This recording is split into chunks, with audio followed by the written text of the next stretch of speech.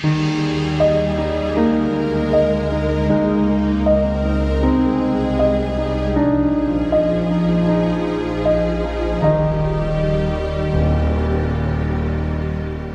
know, such an incredible thought that God created all things.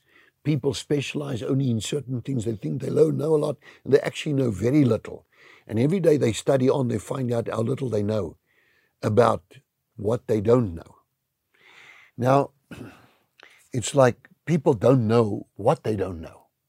And I'm thinking that, you know, if I go to this book again, and I want to just quickly talk to you something. I spoke to the group of pastors earlier in the day, and I said to them, pastors, you know that you call the ancient writing of Enoch and those very ancient writings of Moses and Noah and all of that period of time, those writings as Paleo-Hebrew.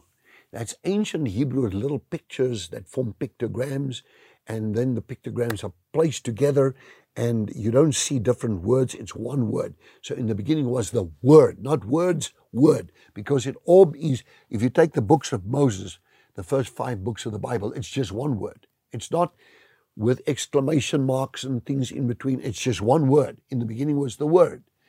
And so if you take that and you look at that alphabet there, each of the letters of the Hebrew, Paleo-Hebrew, the ancient Hebrew alphabet, actually tells you a little story about Jesus Christ. And I'm fascinated by it because Jesus said, you know, you search the scriptures. And you know what? Mankind searches many things. And it's they that testify of me. And he looked at them. And he says, you know, but you call me master and you say, well, but you do not do what I tell you to do. It's because my word, I quote some quotations in a row here, has no place in you or no entrance in you.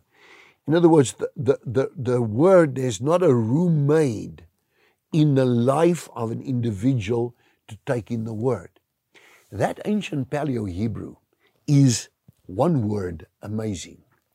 And I've been studying it for years and looking at it, and I'm learning every single day.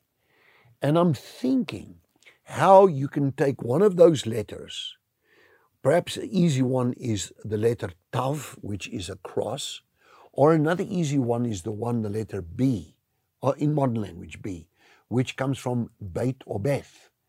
And so what is a Beit or what is a Beth? It is simply a flat line with a tent.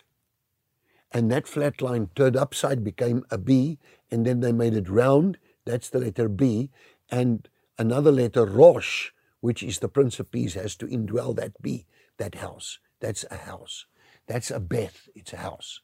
And I'm thinking to myself that, Lord, this word created even the houses that we dwell in now. And if you take even in modern language, even the letters that we have here, I can convert that into Hebrew letters, the ancient Hebrew, and see what is the original meaning of that particular word. I spoke to one of the specialists and a great friend of mine one day, and he said, Harold, you want to see my specialist work?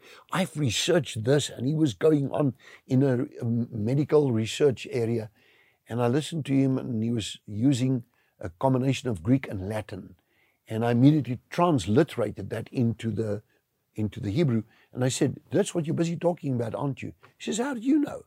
I said, yeah, that was what you're busy talking about.